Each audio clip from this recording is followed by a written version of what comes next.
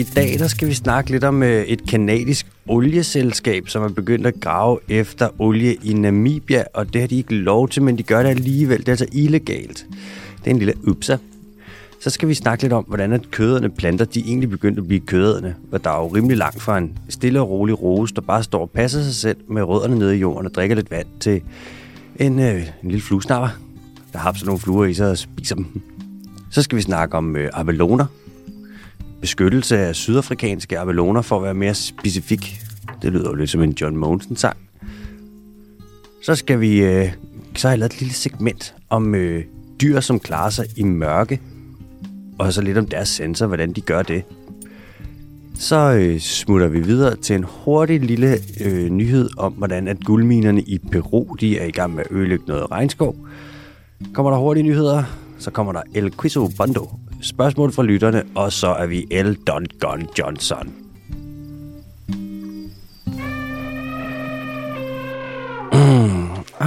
Velkommen til Den Dyriske Times podcast. Sidder her sammen med MBK. Til stede.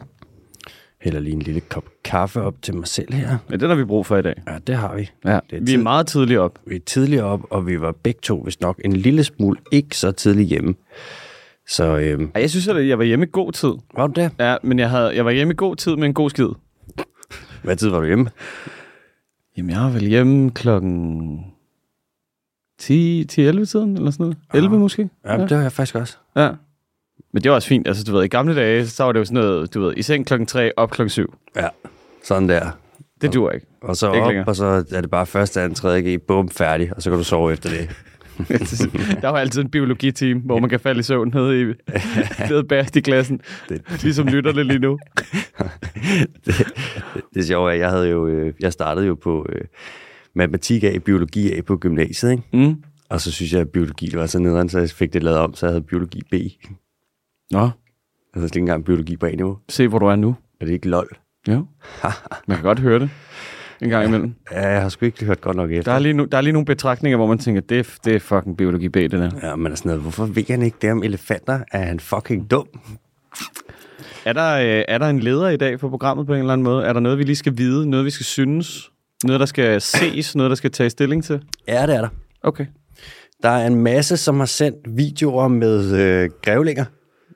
Dyrenes beskyttelse er åbenbart lige sluppet en grævling fri, og så sender de dem og siger, hov, hvad er det her? Og det kan jeg da godt fortælle, hvad det er. Det er deepfake, det er Photoshop, det er CGI, det er ikke et fabeldyr. Vil I også til at sende videoer hen af indjørninger og drager, eller hvad? Ja. Og manticores og kimærer. Hold kæft, jeg har sjældent. Det er fake. Det er frækt. Fake. Mm. Det er fake news, som Trump vil sige det. Det er det jo. En grævling. Sat grævlinge ud. Men er de egentlig, har de det noget? Man render rundt og skyder dem i England, var det ikke det? Altså, jo. Sådan lidt i blinden. Fordi der er jo ikke noget skyd. Nej, og det kan åbenbart sprede det der tuberkulose til kvæg, er der nogen, der synes. Ja. Jeg tror ikke, grævling i Danmark har det. Ja, det er jo svært at sige, der er aldrig nogen, der ser dem. Så det er jo nærmest umuligt at estimere. De findes jo ikke. Nogle gange så ligger der nogle døde grævlinger ved vejkanten, men det er jo bare nogle folk har lagt ud, ikke, som de har lavet et laboratorium. Jo. Underligt, at man ikke også lægger drager ud og alle de andre dyr der, nu man er i gang.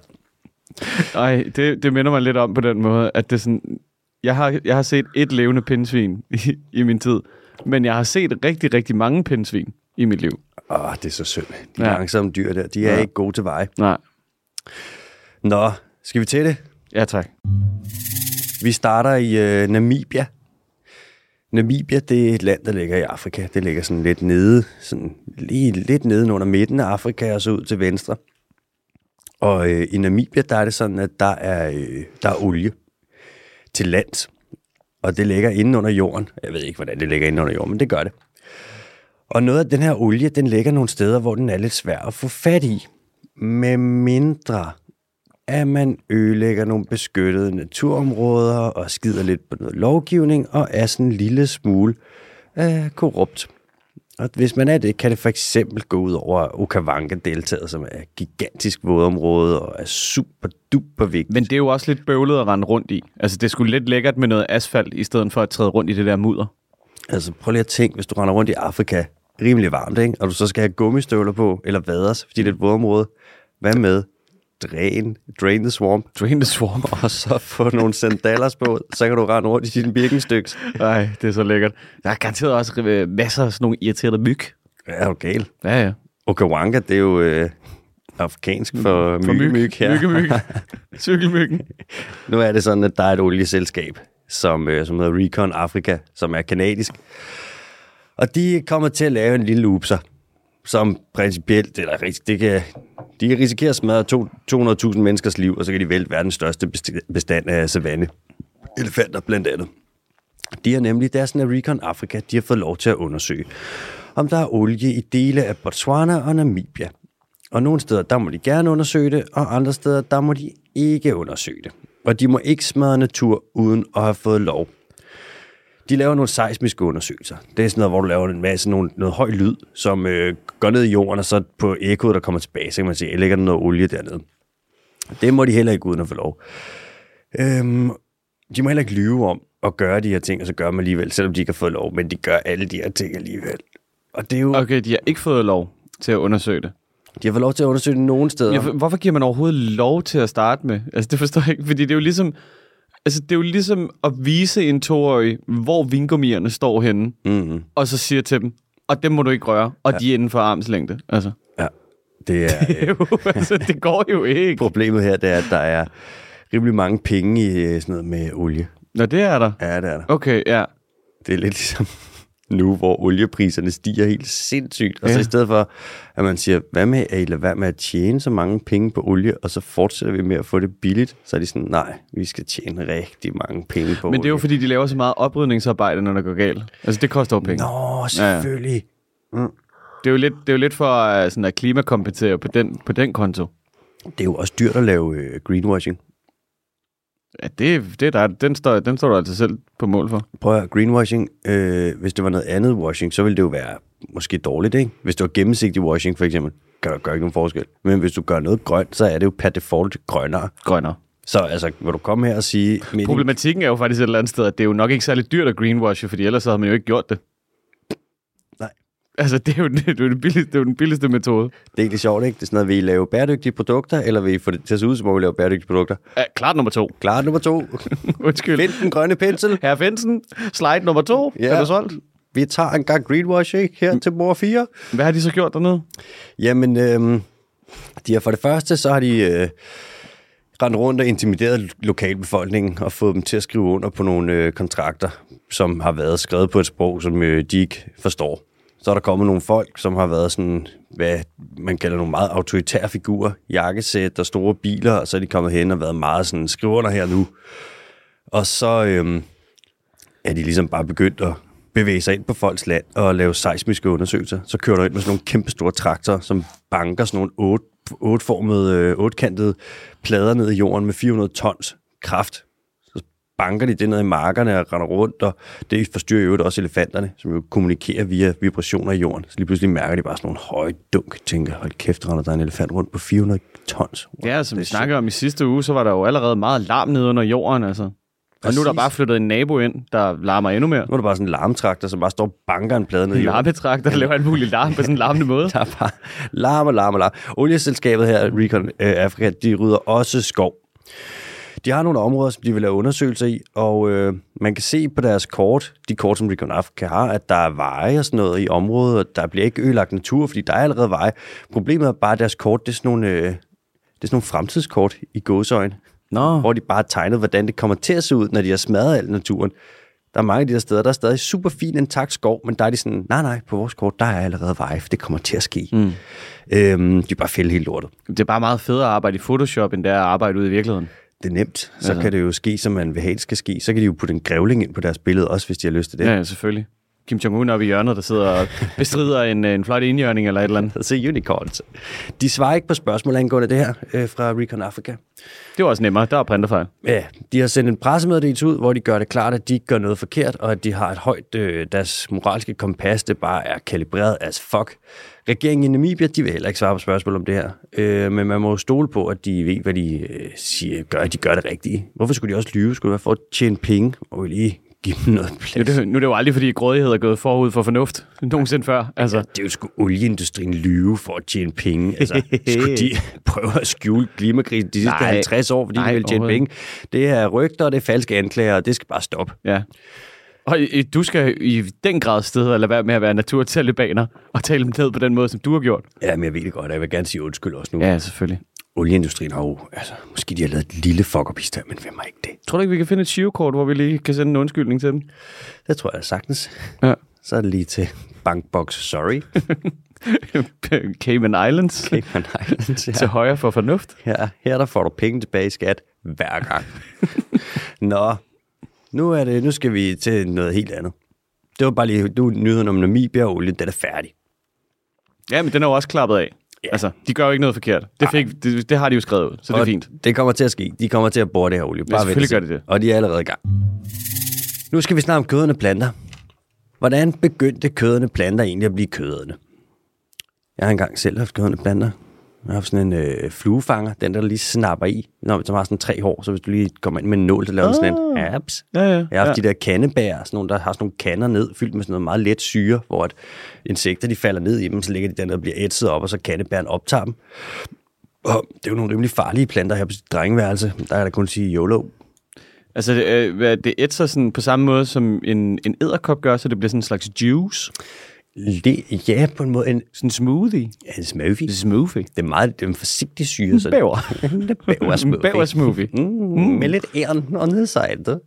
Det er meget let syre. Altså, hvis vi drak det, en af os, nu så jeg så om det. Hvis vi drak den syre, der er ikke sket det store. Der er faktisk ikke sket noget. Det vil komme ned af vores mavesyre, og så vil den være sådan, den her mavesyre er et stærkere syre, så nu er syren en sværere syre. Den syre, der er hernede. Ja, det er sindssygt. Syret. Nu er det jo sådan, at det er ret særpræget blandt planter at begynde at spise dyr.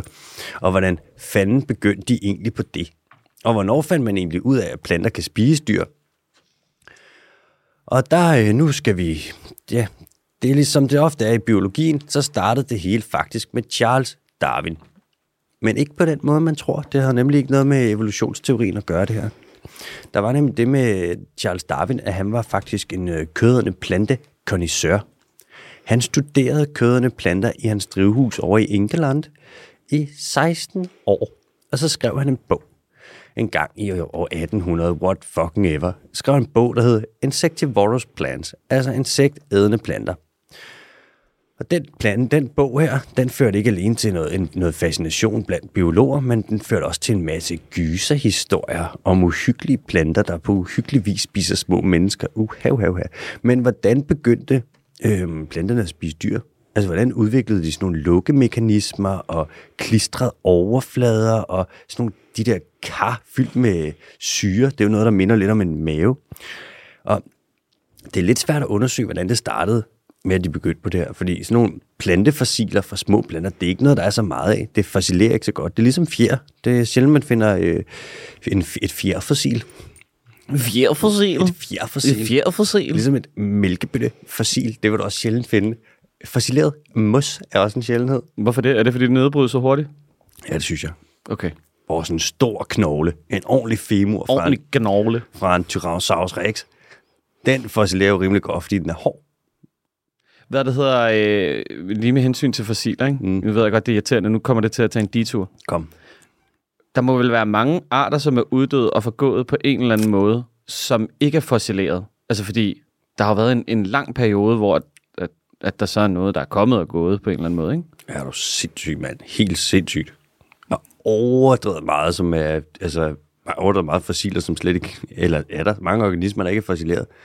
Man kan vel heller ikke få skabt et sandfærdigt billede. Altså jo, måske er dinosaurerne, at det var dem her, der var her ved den sidste store udryddelse eller sådan noget. Mm-hmm. Men altså netop som du siger, så sådan noget som blade og altså sådan noget flora og sådan noget, ikke? Det kan man vel ikke se. Det er vel bare brændt eller forgået. Meget af det er, der jo... Det kan være, der har været en stor kødende plante. Kæmpe kødende plante. Det kan sagtens være. Og han bare stod og gulpede den ene dinosaur i sig efter den anden. Kan du komme her, din lille stegosaurus? Jeg tror... det kan så godt være. Hvis den har været sådan lidt blød i det, så er det ikke sikkert, at den er fossileret. Nej.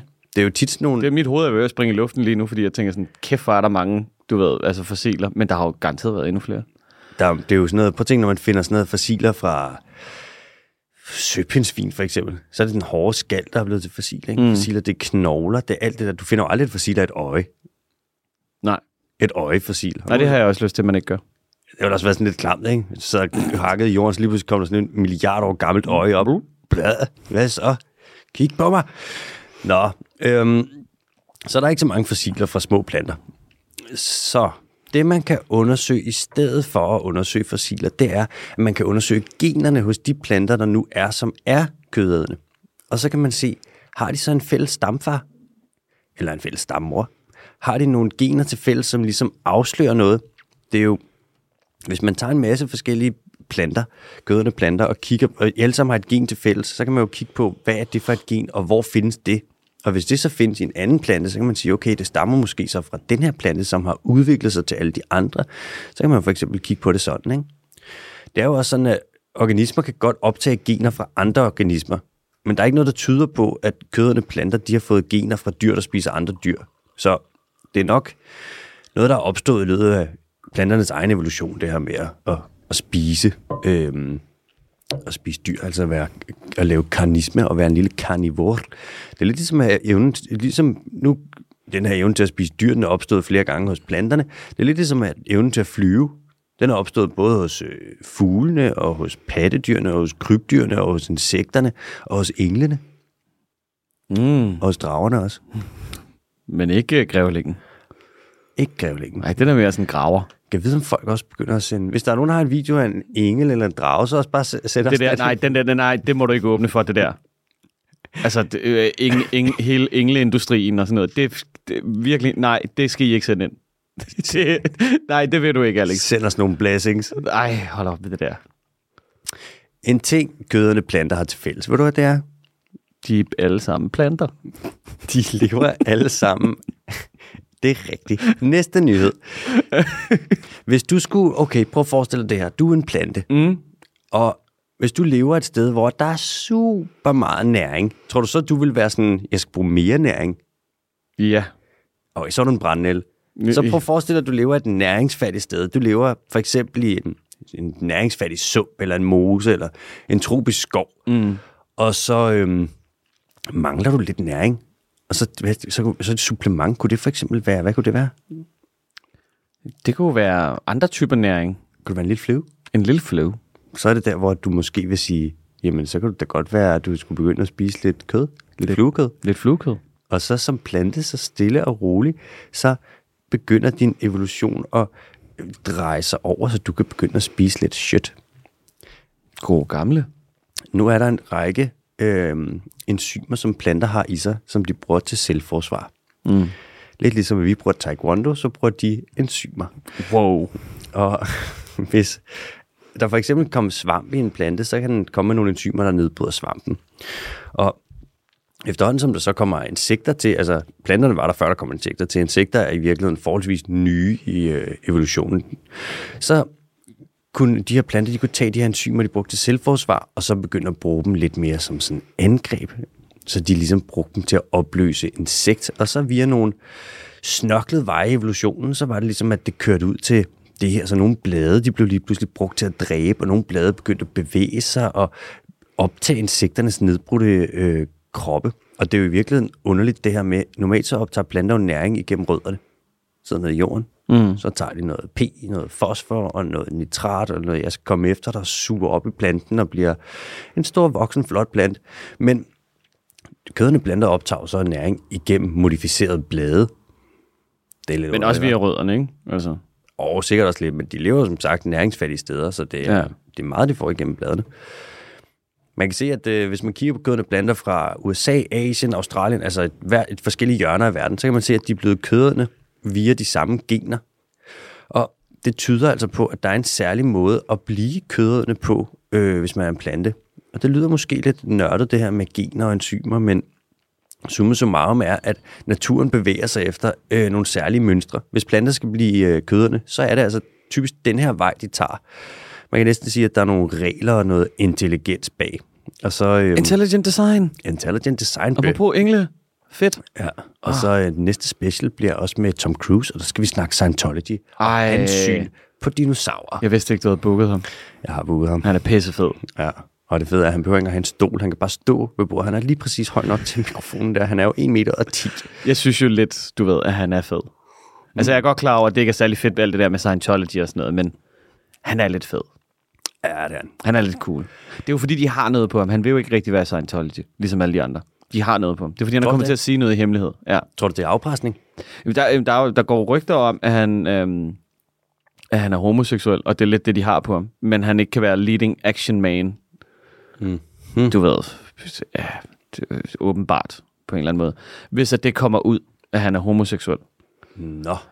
Fordi det vil Hollywood ikke acceptere. Du kan åbenbart ikke have en leading man i Hollywood, som er homoseksuel. What the fuck? Ja. Prøv at forestille dig at leve under det, hvis det er rigtigt. Altså. Det er jo bare middelalderen. Ja. Sindssygt. At det er Hollywood jo også lidt. Altså. Middelalderen med rigtig mange kameraer. Ja, godt. Og George Clooney. George Clooney.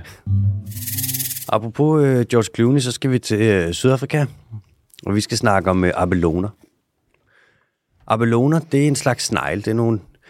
De er mellem 30 og 130 arter. Et fornuftigt estimat, jeg har fundet, lyder på, at der er 56 arter. Her der har vi altså lige et lille taxonomi. Hvad siger du, det er en snegl? Ja, det er en slags snegl. Jeg havde lidt fået ind i hovedet, at det var sådan en slags abe. Det ligger også lidt i navnet, men det er en snyder. Abelone. Det er en snyder. Nej, okay. Ja, det griner jeg for meget af. Det var slet ikke det joke-værdigt. Der er nogle abeloner, de er små, nogle af dem de er rimelig store. En af de ret store, det er den sydafrikanske abelone. Og den har været under lidt pres de sidste 30 år. Det er nemlig sådan, at folk er begyndt at spise dem over i det østlige Asien. Det vil sige Kina og den vej der. Så der bliver fanget en masse abeloner i Sydafrika, og så eksporterer de til Hongkong. Og engang der var der noget, der hed CITES, som regulerede den her handel. CITES, det er Convention for the International Trade in Endangered Species. Men det er nemmere uden, er det ikke? Jo. Det var sådan, at hvis de skulle have tilladelse, hver gang der skulle sendes noget til Hongkong, så tog det tid. Og hvis du gerne ville sende en frisk snegl, så er det lidt irriterende, at du skulle have en tilladelse. Ja, og tid er jo bare blot en konstruktion. Altså, hvad skal vi med det? Ja, præcis. Og tid, det bevæger sig også forskelligt alt efter, hvad for nogle dimensioner du er i. Så kan vi ikke eller hvor gammel du er. Ja, så vi kan jo være en dimension her, hvor vi godt lige kan sige, skrid lige i tid. Det man gjorde i stedet for, det var, at man afskaffede CITES, og så gjorde man det bare ulovligt og samle abeloner uden tilladelse i Sydafrika. Og vupti, så har du lige pludselig et marked for kriminelle bander. Perfekt. Fra 2000 og til år 2016, der blev givet tilladelse til, at man fangede 96 tons abelone i Sydafrika, men de eksporterede 1.700 tons. Man estimerer, at der fanges omkring 30 gange så mange abeloner på ulovlig som på lovlig vis nu. Og i Sydafrika, der slår man rimelig hårdt ned på typisk fattige krybskytter, som det er, som så render ud og jager abeloner. Men i Hongkong, der gør man absolut intet overhovedet for at håndhæve noget som helst, fordi der er så lidt kontrol med import af truede organismer i Hongkong, at det burde være løgn. Altså, du kan importere lige, hvad der passer dig. Altså, det er jo lidt en klassiker i de fleste asiatiske lande, ikke? At man er sådan, du ved... Jo, men Hongkong er ret særlig. De gider ikke håndhæve love fra andre områder. Så hvis der bliver eksporteret et sort næse... Ja, det ved jeg så ikke, om det er ulovligt, men et sort næsehorn fra, lad os sige, Sydafrika, og det så kommer til Hongkong, så vil de ikke sige sådan, det er ulovligt at sende afsted fra Sydafrika. De vil bare være sådan, hvis det ikke er ulovligt at importere, så gør vi det bare. Kom med det. Så snart det lander i Hongkong, så er du bare fri. Jamen, så er det jo loven, der gælder der. Nå, nu er der så udkommet en rapport, som foreslår en ret kontroversiel og ret ny løsning på det her abelone-problem. Er den lidt irriterende? Den er lidt irriterende, ikke? Lidt irriterende regel. Lidt irriterende forslag. Jeg ved ikke, jeg synes hele situationen, hvorfor kan de ikke bare lade være med at gøre det? I den her rapport, og jeg synes, den her rapport, den er kontroversiel, løsning er ny. Jeg må indrømme, jeg er ikke 100% med på den, men jeg kan godt se lidt logikken i, hvad de mener med det. Bræk det ned, bror mand. Det, de foreslår, at man skal gøre, det er, at det skal gøres lovligt at høste abeloner i Sydafrika. Så skal man lade jagten, altså indsamlingen, stikke af, og bestanden skal presses så langt ned, at der nærmest ikke er flere abeloner, og så vil markedet kollapse.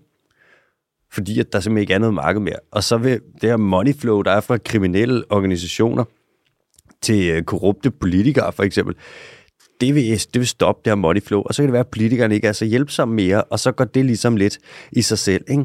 Og så bliver de her abelone gangsters, de bliver nødt til at kigge andre steder efter deres cash money, Og så imens på siden, der vil man satse mere på kommerciel farming af abeloner. Og så er ideen så, at de kommercielt farmede abeloner, det marked skal så vokse, og så stille og roligt, så skal de vilde abeloner komme sig, når man så lader være med at høste mere. Og jeg ved sgu ikke, om det virker, det her. Jeg kan ikke lade være med at tænke, nu må jeg få lov til at være en værre naturtalibaner nu? Nej, det ved jeg ikke, om der er plads til i det her program. Kan jeg lige få lov? Okay, ja. 20 sekunder. Jeg sætter uret nu. Du har 20 sekunder. Hvad med at indføre nogle sanktioner mod Hongkong? Vi er jo i fuld sanktionsgang. Vi sanktionerer jo kraftigt med højre venstre. Sig, Hongkong... Ja, vi har varmet op nu. Lad nu være med at importere alt for helvede.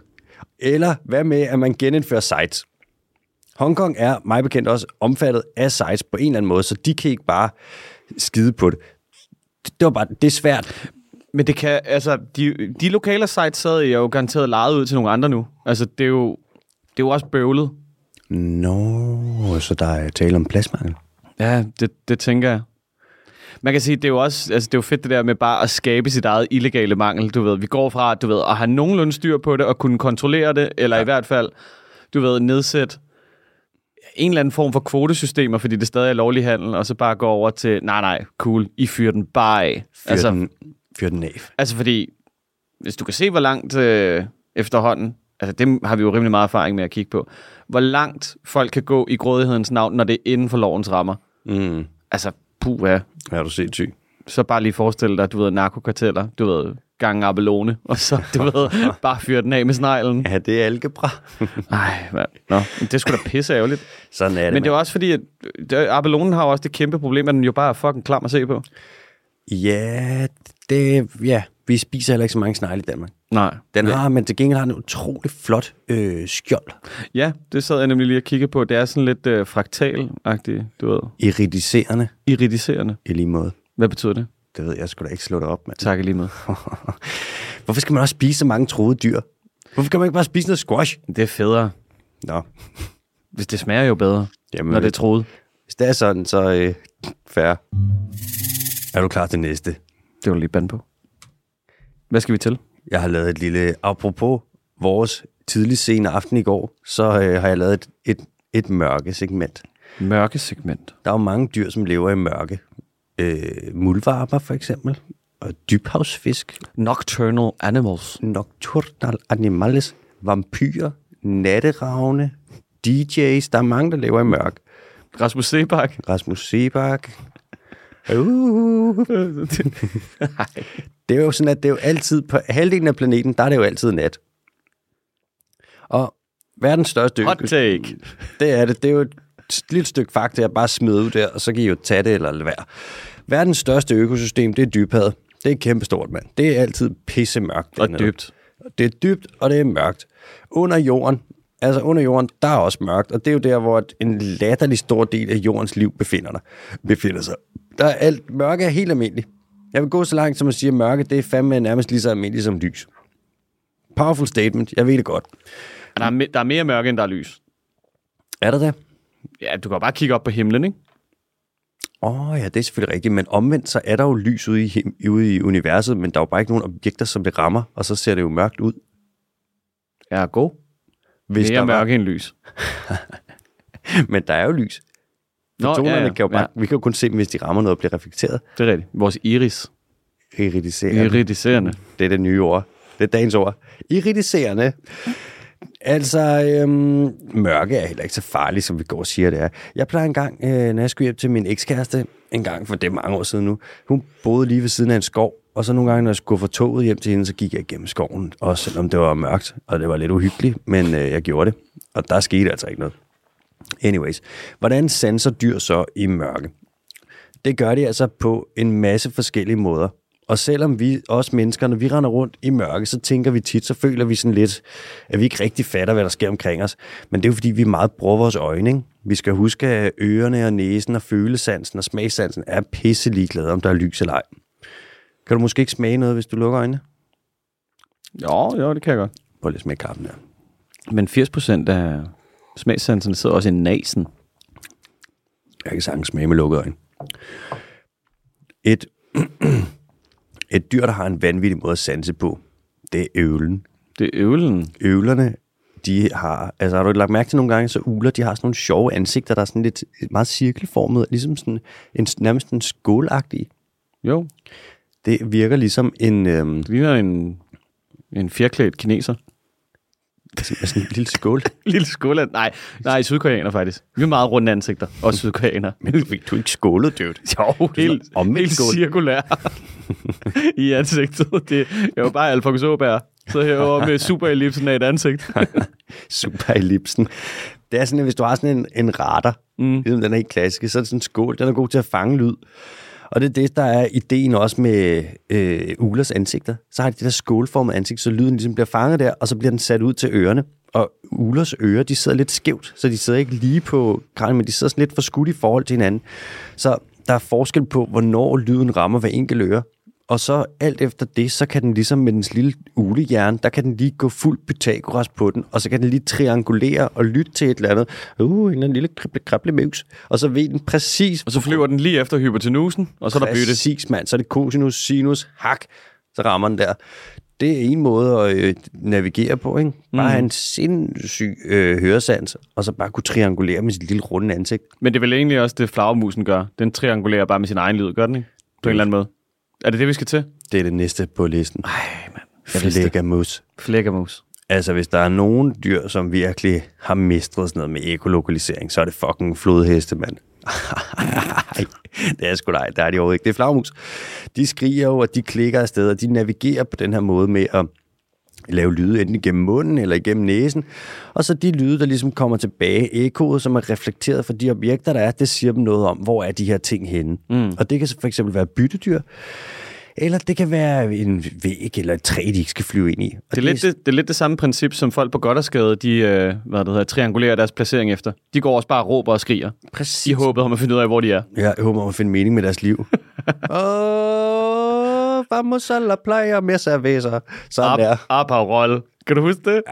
Ja. Fuck, det var irriterende. Der var engang 4 gutter, der stod ude foran mit vindue, da vi boede på Pilestræde. Vi boede lige over for hvad det hedder? Berlingske. Vi boede over for alt. Ja. Altså lige ved siden af Sværtegade, Vessels og LA Bar og alt det der. Fuck, der var så meget larm. Der var en nat, hvor der stod 4 gutter lige ude foran mit vindue. Så de bare råbt. Jeg tror i 20 minutter stod de bare og råbt Aperol på forskellige måder. Aperol. Aperol. Aperol. Aperol. Jeg kunne ikke lide at vågne. Og jeg kunne ikke lade være sådan, det er irriterende, men det er også lidt grineren. Er det også noget med, at den der flittermaus, ikke? Det har jeg læst et eller andet sted, og det her, det ved jeg ikke med rigtig fakta, men de flyver altid til venstre på vej ud af grotten. Det ved jeg sgu ikke, om passer. Det tror jeg, det kan godt være. Det er sådan en slags, du ved, så flyver vi ikke ind i hinanden-agtig manøvre. Det skulle da meget smart. Det egentlig meget smart. Okay, jeg har lige fundet på noget fakta. Sindssygt. Sådan er det nu. De der kald, de er sygt sofistikerede. De bruger dem også, når de kommunikerer. De har et meget socialt liv i virkeligheden, flagermus. Der er jo nogle af dem, der har også sådan noget altruistisk adfærd. Vampyrflagermus for eksempel. Hvis der kommer vampyrflagermus hjem fra jagt, og der er en vampyrflagermus, som ikke har fået noget mad, så de andre vampyrflagermus kan være sådan, så gylper de lige lidt blod op til den, og sådan, værsgo. Men så til gengæld, så husker den, de har gylpet blod op til, hvem der har givet den blod, og så skylder den lidt. Så giver den lidt blod tilbage til dem, så de ligesom har hinandens ryg. Det er jo forholdsvis sofistikeret adfærd. Altså. Der er også, det er de eneste dyr, man kender, som bortset fra mennesker naturligvis, som laver oralsex på det mandlige medlem. Altså giver såkaldte blæs. Der er en fellatio. Der er en flagmus. Fellatio.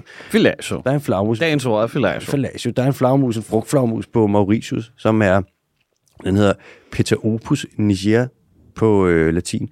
Og det er det eneste dyr, man kender, hvor at hunden giver fellatio til hannen, bortset fra hos mennesker.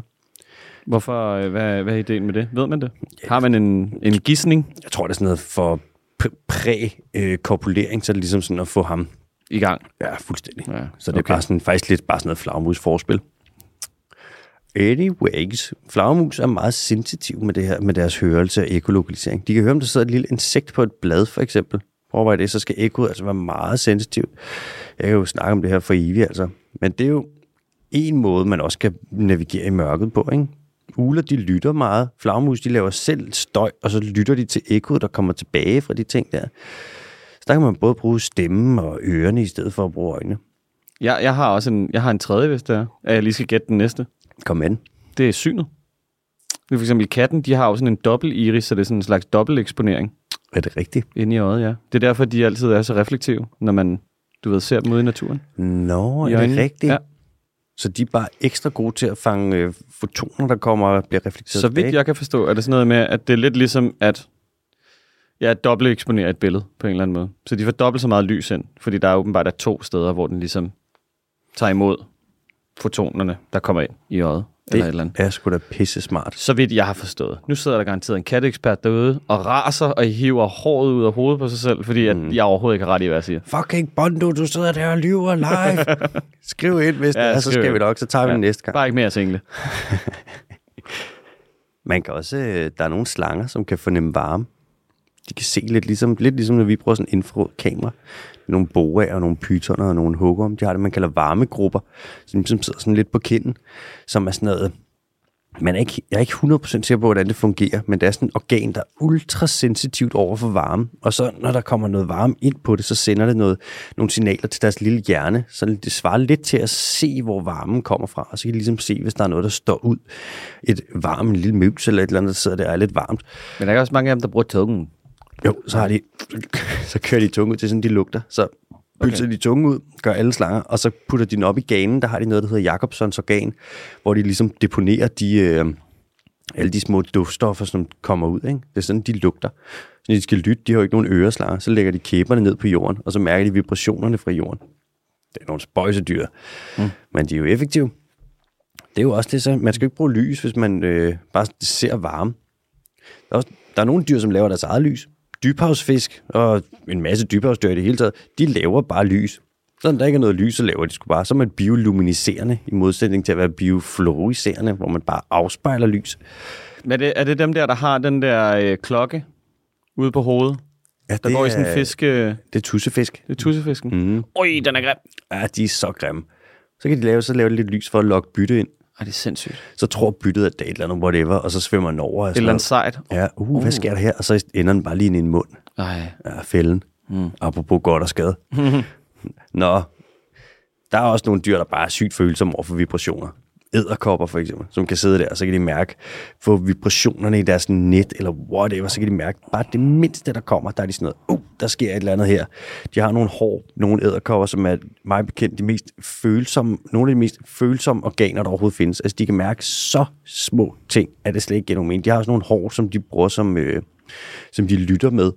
Så der er hår bare på kroppen, og så når der kommer et eller andet noget lyd, så er de sådan, jeg kunne lige mærke, der var noget lyd. Men er det ikke lidt det samme, som mennesker gør i ørerne? Er det ikke noget med, hvis der er nogle hår, der knækker derinde, så er det ikke så lækkert for trommehinden og alt sådan noget? Jo. Og det er sådan, at tinnitus opstår, eller sådan noget? Aha. Jeg må indrømme, at det ved jeg faktisk ikke. Lige det menneskelige øre med stigbøjlen og armbolden og alt det der. Jeg er ikke trombolden. Jeg er ikke så skarp lige på den menneskelige anatomi, desværre. Sorry. Ellers så må vi have hul igennem til Gobbatrops næste uge og spørge en læge. Ja. Fortæl os om øret. Ja. Nå, det var bare lige et par måder at navigere og fungere i mørket på. Nyhed slut. Nu skal vi til Peru. I Peru, der har man noget af verdens fineste natur. Der er en region i Peru, som hedder Madre de Dios, altså Guds mor, som ligger lige ved grænsen mellem Peru og Brasilien og Bolivia. Og det er et af de steder i hele verden, den her region, hvor der er allerhøjst biodiversitet. Der ligger en park i det her Madre de Dios, en park, der hedder Manu Nationalpark. Og det er muligvis det sted i verden med den allerhøjeste biodiversitet. UNESCO, de har i hvert fald sat det som sådan en verdensarvsområde og siger, biodiversiteten her, hvor stikker det af. Der er dog også rigtig meget minedrift i Madre de Dios. Nærmere bestemt, så er det guldminedrift. Der er mange folk, der kan tjene lidt penge på at lave illegal minedrift, og det falder de tilbage til. Der var jo sådan, før corona, der var der mange, der arbejdede med økoturisme, men turisme, det kollapsede lidt under pandemien, og så er folk faldet tilbage til minedriften. Og når man skal lave mineguld, så bruger man kviksølv til ligesom at binde guldet på en eller anden måde. Altså, jeg har jo ikke selv prøvet det, så jeg ved ikke 100% hvordan det fungerer, men det er noget med, at du bare tager en masse sediment fra floder, så er der sådan nogle små stykker guld i, og så putter du det om i nogle tønder, og så pisser du bare kviksølv på det, og så sker der et eller andet, så kviksølvet binder guldet på en eller anden måde. Ja, altså den der si-manøvre, man laver, når man er i Djurs sommerland, det er ikke sådan, det fungerer i virkeligheden længere. Nej, Hussein, det er mere bare giftige tungmetaller. Ja. Men man har, altså sådan, man pisser det ikke bare ud i naturen bagefter, eller sådan noget, eller forurener med det, vel? Lige der jo. Der må du være med svar skyldig at sige, jo, det gør man. Der må jeg være der sørgelig svar skyldig, og ja, det er det, man gør. Og så fordamper kviksølvet også. Og det er det, der er fucked, for når det fordamper det her kviksøl, så ryger det lidt op i luften, og så falder det ned, og så lander det på træerne. Og nu kan man se i nogle træer herover i Madre de Dios-regionen, at der er utrolig høj koncentration af kviksøl i de her træer. Kviksøl lander på bladene, og så bliver det vasket ned igennem fødekæden. Og man kan måle det nu i dyr, som er tæt på de steder, hvor der er guldminer. De har højere koncentration af kviksøl i for eksempel fjerne hos papegøjer, end dyr, der er længere væk. Og det er sådan, at fertiliteten, altså evnen til at få børn, unger, stifte familie, alle de der ting, den bliver nedsat, hvis man har en høj koncentration af kviksøl i sig. Så det er ikke så godt for, hvis man skal have sunde bestande, at dyrene render rundt og bliver sådan lidt småsterile, fordi at man har for meget kviksøl. Det kan jeg godt forestille mig. Også fordi, at du, sådan, når man ved, hvordan at Spelt Danmark, du ved, gik amok over, og man lige pludselig fandt kviksøl i en fisk eller et eller andet, så prøv at forestille dig at gå og drikke et termometer hver dag. Ja, altså. Det værste er, at det næsten passer jo. Der er sindssygt høj koncentration af kviksøl derovre. Det er vanvittigt. Det er næsten som om, at det ikke burde være i kroppen på sådan en bitte lille dyr, eller en lille træ. En lille træ med lidt kviksøl i stammen. Ja. Jeg vil umiddelbart sige, at jeg kunne godt henfalde til at være enig med dig, men samtidig... Men det er også bare, Taliban-meningen, ikke? Meget nemt. Meget til højre benet at bare sige, jeg synes, det er nederen med forurening. Altså, der er også gode ting ved det. Ja, guld. Altså. Nu er der jo blevet forsket i det. Dem, der forsker i det, hvad skulle de forske i, hvis forureningen ikke var der? Så skulle de bare sidde og forske i ikke noget. Det er da enormt kedeligt, mand. Nu pønser man lidt på, hvad man skal gøre ved det her problem. Du vil ikke komme til folk og sige, hvad så? ¿Qué pasa, Pedro? ¿Qué estás haciendo? Oro? Minecraft? Mercury? Kan man ikke komme og sige, nå, hvad så? Hvordan går det med din lille guldmine der? Du er super fattig, og du prøver at få mad til din familie. Kan du ikke lige holde din kæft, og så bare stoppe med det der, og så bare lade som om, du har nogle penge? Det må jeg ikke komme og sige. Og meget af det her, det er sådan nogle små guldminer, ikke? Mm. Som ligesom opererer her. Sådan nogle små. Det er ulovligt og sådan noget, men det er bare folk, der prøver at tjene nogle penge, ikke? Jo. Men man kan ikke komme og sige, bare stop med det her, fordi så er de jo lige pludselig ikke nogen indkomst. Nej, altså alternativet for dem er liv eller død. Ja, det er det jo. Eller for nogle af dem. Det er nok, formentlig. Men man kan heller ikke bare opretholde status quo. For sådan som det er nu, der er det godt nok rimelig lort. Så nu prøver man at finde en gylden mellemvej, guld, og nedsætte brugen af kviksøl, så der stadig vil være minedrift, men uden at man bruger så meget kviksøl. Og så er det jo en lille smule bedre, kan man sige, selvom at det stadig er ret lort for naturen, når man laver guldminer og bare graver løs midt inde i super intakt fin regnskov. Men sådan er det, så må man jo prøve at løse det lidt sådan der, ikke? Der er bare mange, der... Altså, man bruger bare enormt meget guld. Man bruger det jo i elektronik, og så er der selvfølgelig også smykker, og så er der jo selvfølgelig også guldminer, som er en form for en valuta, og der er bare stor efterspørgsel på guld, ikke? Det er bare lidt et problem, fordi at... Ja, det er noget med, at du genbruger det ikke i så meget elektronik. Altså, der brænder du det bare, og så forsvinder det. Altså. Ja, og det er vist rimelig mange tons, som man brænder hver eneste år. Ja. Bare ren guld. Det er fucked. Altså, man skulle næsten tro, at de ikke var interesserede i at genbruge det på en eller anden måde. Det siger du ikke. Nej. Det siger du ikke. Nej, det er rigtigt. Hvorfor? Det er ikke, fordi der er for mange omkostninger forbundet med det. Altså. Det er det ikke. Prøv lige at overveje det her. Jeg lytter. Vil du sige om for eksempel Apple, at de vil tjene flere penge på at sælge nye produkter hele tiden, end på at alle deres produkter konstant blev genbrugt? Den er svær, hva'? Ja, den tror jeg godt lige, du kan tænke lidt over den der. Nu hopper vi til de hurtige nyheder, og så tænker du bare videre. Vi tager de hurtige nyheder. Den første, den handler om iltsvind, som er et problem nu for krabbefiskere, blandt andet i det nordøstlige Stillehav. Det er sådan, at på grund af klimakrisen, og på grund af, at vi har fucket alting fuldstændig sindssygt meget op ved at brænde 1 milliarder liter olie af i sekundet de sidste 100 år, det har gjort, at vandet er blevet lidt varmere rundt omkring i verden, og varmt vand indeholder mindre oxygen end koldt vand. Så i det varme vand, der er der simpelthen ikke nok ilt, og dyrene de bliver derfor kvalt, og det dør man af. Bøm. Nå, skal vi til den kaliforniske golf. Det er ikke noget med golf at gøre, men det er bare i Kalifornien. Der ligger den der sådan arm, der går ned. Det ligger over i Mexico. Der er det sådan, at der er en fisk, der hedder en totoaba. Det er en drumfish.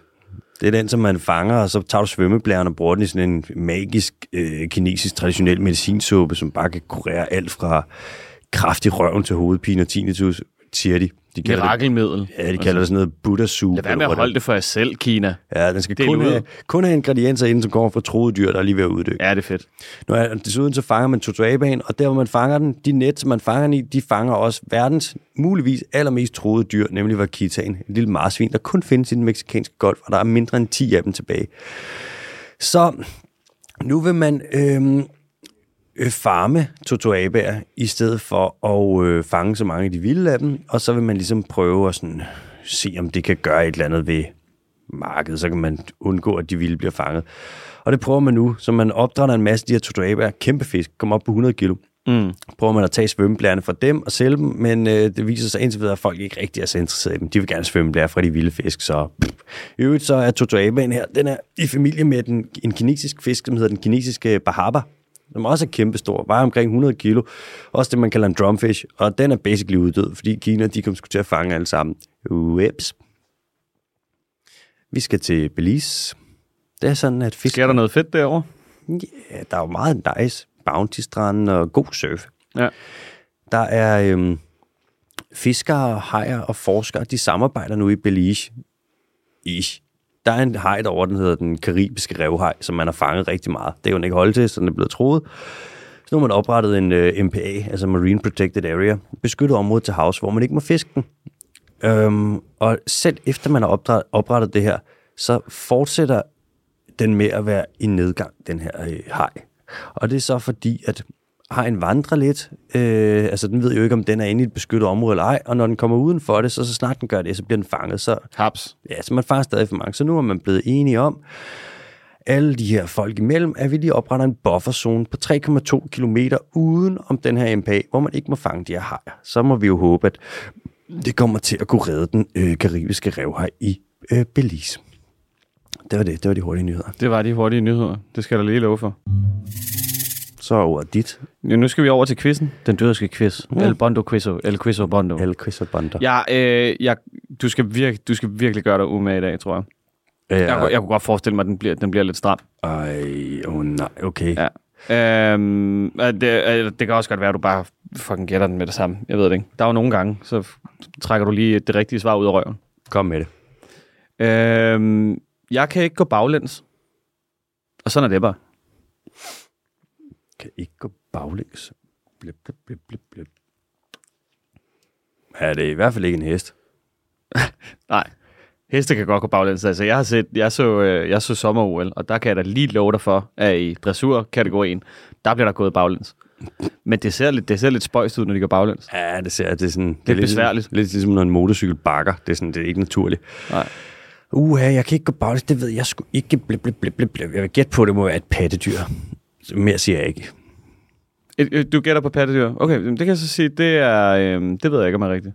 Okay, det var meget godt lead. Ja. Jeg går nogle gange i ugevis uden mad. Med hensyn til vand. Det skal jeg da bare have lidt oftere. Er det en kamel? Det er det ikke. En dromedar? Det er det ikke. Begge to pattedyr, som jeg ikke tror, at det her dyr er. Er det en Galapagos-skildpadde? Nej, det er det heller ikke. Mit navn er både græsk og latin. Det, som vi har snakket om før, men klassisk kalder et kimærord, hvor du blander to sprogstammer. Aha. Som, ja. Mit navn er både græsk og latin, og det betyder fast-footed New Hollander, eller på dansk, hurtigfodet Ny Hollænder. Hurtigfodet Ny Hollænder? Ja. Ny Hollænder, det kan man godt lidt skyde ud med badevandet. Det har du ikke rigtig brug for at huske på. Hurtigfodet?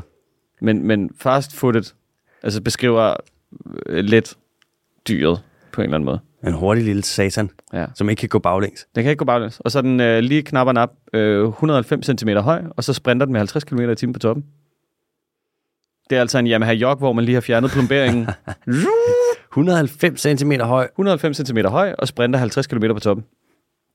Ej, kan det være... Det er ikke en strus igen. Nej, det er ikke strussen igen. Det er ikke en emu. Ej, så høj er den ikke. Er det en emu? Det er en emu. Er det en emu? Ja, fordi næste ledetråd, det er en emu. Yes! Ja. Det var egentlig bare, fordi jeg fandt det der med, at den ikke kan gå baglæns, som jeg synes er sådan lidt mærkeligt. Det er også whack. Ja. Hvad hedder den på latin eller latingræsk?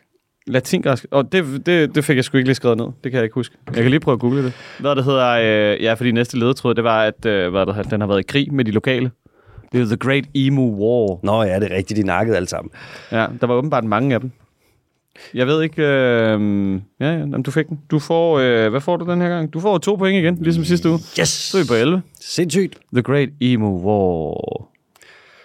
Ja, ved du egentlig noget om den? Emuen? Emuen eller emu-krigen? Jeg ved faktisk ikke noget om emukrigen, men emuen der... Jeg ved ikke så meget om den. Det er noget i Australien, ikke? Jo. Ja, så meget mere ved jeg faktisk ikke. Jeg ved, det er en af verdens største fugle. Det er den næststørste. Er det den næststørste? Så det kan forstå. Ja, lige efter strudsen. Og så den tredje største må være sådan noget kasuar eller sådan noget. Ja, det må det være. Ja, det var også det, jeg tænkte. Ja, det tænkte jeg nok. Og så dværgkasuar som den på 4. pladsen. Ja. Vi skal til spørgsmål fra lytterne. Og vi starter med et spørgsmål her fra Jonas, som skriver, kæmpe god energi på jeres podcast, og virkelig spændende og informativt. Tak for det, Jonas. Han siger tak for indsatsen. Jeg siger, at det var så lidt. Jeg har et spørgsmål til jeres podcast. Hvordan har I det med slædehundekørsel? Er det dyreplageri, eller er hundene skabt til sådan en livsstil? Jeg kan bare se, at PETA er ude med riven, og efter folk, der faciliterer det. Med venlig hilsen, Jonas. Og den er sgu svær. Altså, de slædehunde der, de er jo tit avlet til at bare vil løbe. De har jo krudt i røven. Altså mange af dem, der ligesom er op. Nu har jeg været på Svalbard en gang selv, og var ude at køre med hundeslæde, og jeg har sjældent prøvet noget lignende. Hold kæft, der var fart på dem, altså.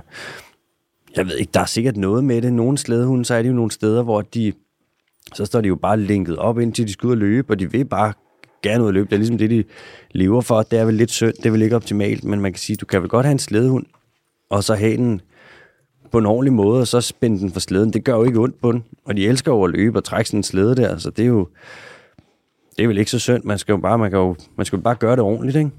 Og jeg ved ikke med PETA der, PETA laver en masse vigtigt arbejde, og det er selvfølgelig dyrevelfærd, og det er beskyttelse af dyrene, og sådan, men de trykker godt nok også nogle gange på nogle knapper, hvor de gør det bare lidt for at provokere. Nogle gange så hjælper det ikke deres sag så meget, når det bare bliver sådan en virkelig skræmmekampagne på den måde. Men stadig, det er nogle vigtige ting, men jeg ved ikke, jeg har ikke selv set det med PETA og slædehunds, det skal jeg ikke kunne udtale mig om, og der er sikkert nogle steder, hvor det er dyreplageri, men jeg tror også, det kan gøres ordentligt. Hvad tænker du, MPK? Jeg tror det ikke, det er, fordi det handler om, at man lidt sætter dem til at arbejde for en. Altså, det kan godt være, det er bare det principielle i det. Altså, Nå, ja, det kan selvfølgelig være, ja. Altså ligesom, at der er nogle veganere, der vælger at lade være med at spise honning, for eksempel, fordi at det er biernes arbejde på en eller anden måde. Så har du taget noget fra dem, som de har prøvet at producere til sig selv. Ja. Det er altså, så de kan jo godt lide deres tilværelse, de fleste slædehunde, men der er garanteret også nogen, der behandler dem dårligt. Der kan man så sige, enkeltstående tilfælde, jo, du ved, fuck dem. Men som udgangspunkt, så har vi jo avlet dem til at være glade for det, de gør. Det er slædehunde. Så kan man kalde det dyreplageri så mange år efter, at man ligesom har avlet dem til det. Mm.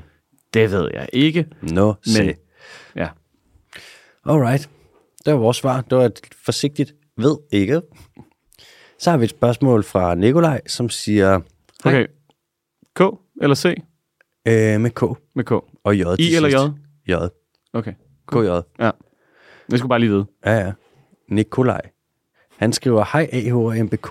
Har lige lært om en svamp, der hedder Masospora cicadina, som åbenbart gør insekter til zombier. What the fuck? Fortæl mig mere. Og Nikolaj, det er sådan med den her svamp, at det er en slags, det man kalder insektskimmel, som er sådan noget, der vokser på insekter. Altså, de har jo nogle bløde områder, og der kan jo gå svamp i, kan man sige. Og nogle svampe, ligesom det, der for eksempel hedder snyltekølle, det går ind i insekter, og så kan det gå ind i hjernen på dem, og få dem til at udføre en bestemt slags adfærd, som ligesom er fordelagtig for svampen. For eksempel så kan en slags snyltekølle komme ind i myrers hjerner og få dem til at kravle op, så får de sådan en fuldstændig ustyrlig lyst til at kravle op i toppen af græsstrå, og så ellers bare bide kæberne fast. Og så snart de gør det, så vokser svampen op, så laver den det, man kalder et frugtlegeme. Så det er ligesom, at det, den spreder sporer med, det er, som vi også normalt vil kalde en svamp. Altså det, der ligger som en champignon i supermarkedet, det er for eksempel også et frugtlegeme. Det er det, den bruger til at sprede sporer. Anyways, så kommer der sådan et her frugtlegeme, sådan en lang, underlig ting, ud igennem hovedet på myren, og så sidder den jo højt op på et græsstrå, og så kan sporene blive spredt på den måde, så svampene går ind og ligesom lidt overtager deres hjerner.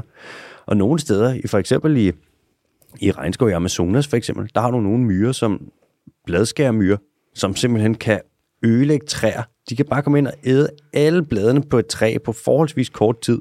Og hvis der kommer for mange af de her myrer, så er det noget rigtig lort for skoven. Så har du til gengæld nogle svampe, der ligger på vent, og hvis der så kommer mange af de her myrer, så vil nogle af de her svampesporer, de vil komme hen og lande på myrerne, og så vil de ligesom stille og roligt udrydde myrerne lidt. Så kommer der færre myrer, så vil der så være mindre for svampene, så kommer der færre svampe, og så holder svampene lidt bestandende i tjek på den her måde, så det ligesom er et lille økosystem der, ikke? Hvor de ligesom har en service, så myrerne ikke kan fuck skoven op, fordi svampene siger, nej, kan du glemme det, du? Så det håber jeg var svar nok på. Og så kan man jo lige tænke over, om der er en metafor der, om der er noget boldværk, som vi kunne sætte i gang i forhold til myrerne, olieselskaberne. Ja, der vil jeg da sige, kan du så lige slappe lidt af, mand? Du sidder og bliver helt grøn derovre. Jeg ved det godt. Rolig nu. Har vi flere spørgsmål? Vi har et sidste spørgsmål. Det er fra Frederik, som spørger. Med PH? Det er Frederik med PH. Ja, med PH og 3 C'er. Frederik. Og han siger, kan man bede om et lille indslag, der omhandler den portugisiske orlogsmand? Hvorfor er den så satans strid at komme i karambolage med, og hvilken funktion/nytte udfører den i de økosystemer, den findes i? Skal jeg tage den her? Ja, vil du ikke tage den? Jeg aner ikke, hvad det er. Søg på portugisisk orlogsmand eller Portuguese man of war. Orlogsmand. Det er med G. Mm-hmm. Man of war. Jamen, det er jo simpelthen, fordi det er en gobbel, som er et hvirvelløst havdyr. Mm-hmm. Og den har de der sindssygt lange brændetråde, så vidt jeg husker, ikke? Som ikke er særlig fede. Ja, og der er noget meget, meget giftigt pis i, som ellers bare ikke er særlig fedt. Ja, men det var... for at sige det mildt. Tak for i dag. Ja, det var det. Det er sådan, at det er jo noget, der hedder en rørgoble. Så selvom at det ligner en enkel organisme, så er det i virkeligheden en koloni af en masse små, mindre organismer, der hedder zooider, som tilhører samme art, men udfører forskellige funktioner. Det er super indviklet, men så går de sammen i en koloni, hvor nogle af dem så for eksempel kommer ned og laver nældeceller, som er det, der sidder på tentaklerne, som gør de giftige. Og nogle af dem, de udgør ligesom, de laver gas, som bliver pustet op i den der underlige finde, som den nærmest har, den portugisiske orlogsmand, der bare ligger og flyder rundt på havet. Den kan ikke selv svømme. Den flyder bare rundt, så den findes i alle verdenshave. Og det er lidt stramt, fordi at den er forholdsvis giftig. Grunden til, at den er så strid at komme i karambolage med, det er, fordi den har de her nældeceller, som selvom at sådan en rørgobbel, det er en ret simpel organisme, så er nældeceller forholdsvis kompliceret. De har sådan en underlig ting, hvor de skyder, det minder lidt om, at de skyder et lille harpun ud, og så med harpunen kommer der noget gift ind der, hvor de rammer. Og det kan så være gift, der rammer os, for eksempel. Og hvis man bliver brændt af sådan en her portugisisk orlogsmand, så skal man bare få alle ens venner til at tisse på sig. De skal bare alle sammen tisse på dig, og så stopper det med at gøre ondt. Det er jo sådan, det fungerer. Jamen, det er det. Man of War. Godt nok også et sejt navn. Og den er jo i de økosystemer, den findes i, den gør, det er, at alt, der svømmer ind og rammer de her lange tentakler, op til 30 meter lange tentakler, den er hængende under sig. Hvis der er en fisk, der svømmer ind i dem, så dør de. Og så suger den dem ligesom op, og så fortærer den dem lige så langsomt. Så det er jo ligesom den funktion, den har. Og så giver den vist også mig bekendt, at der er nogle dyr, der spiser den, og så får de her nældeceller og integrerer dem i deres egen system, så de bliver giftige. Vist nok en nematode, sådan en lille blå snegl, der gør det. Og der er vist nok også nogle andre organismer, der får de her nældeceller ind fra den. Så den giver vel gift til andre dyr. Og det er jo også meget fint. Så kan man jo sige, at den er generøs med sin poison. Den, på latin, der har den sådan, det lyder mere som, dens navn lyder mere som en slags blomst eller plante. Er det Physalia? Physalia physalis. Ja, det lyder ret blomstret. Gør det ikke det? Jo, det gør det. Altså, det kunne godt lyde som sådan en efterårsslyngplante, man lige kunne smide op i hjørnet et eller andet sted i en gammel kobberpotte. Ved siden af ens efeu. Eføjen. Ej, en gode flot, gamle en eføjen. flot fysalis, du har deroppe. Men hvad hedder eføjen? På latin? Ja. Det ved jeg. Hedder den ikke et mand. eller andet specielt? Nå, Man of War. Et 1800-tals krigsskib. Mm. Og den er simpelthen opkaldt efter, hvad der har sejlet på det her krigsskib. Og det er jo det er på et eller andet på engelsk, der hedder den Man of War. På fransk, der hedder den vist sådan noget lille portugisisk skib. Og på kinesisk... Un petit portugaiser. Og på kinesisk, der hedder den sådan noget, et eller andet sådan noget, munkens flade hat, eller sådan noget, hvor man tænker sådan, alle de andre lande, de er sådan, ja, ligner det her. Kina er sådan, jeg har aldrig set den, men nu navngiver vi den bare alligevel. Den skal bare hedde et eller andet. Bare kalde det noget med en hat. Man of War. Nå, Frederik, det håber jeg var svar. Og det var faktisk også alt, jeg havde på dagens program her, så jeg har faktisk ikke mere MBK. Har du mere, der skal bydes ind med? Nej. Ellers må vi jo bare sige tak for i dag. Tak for i dag. Kan I have en skide lækker uge? Hvad vil sige nu? Adios.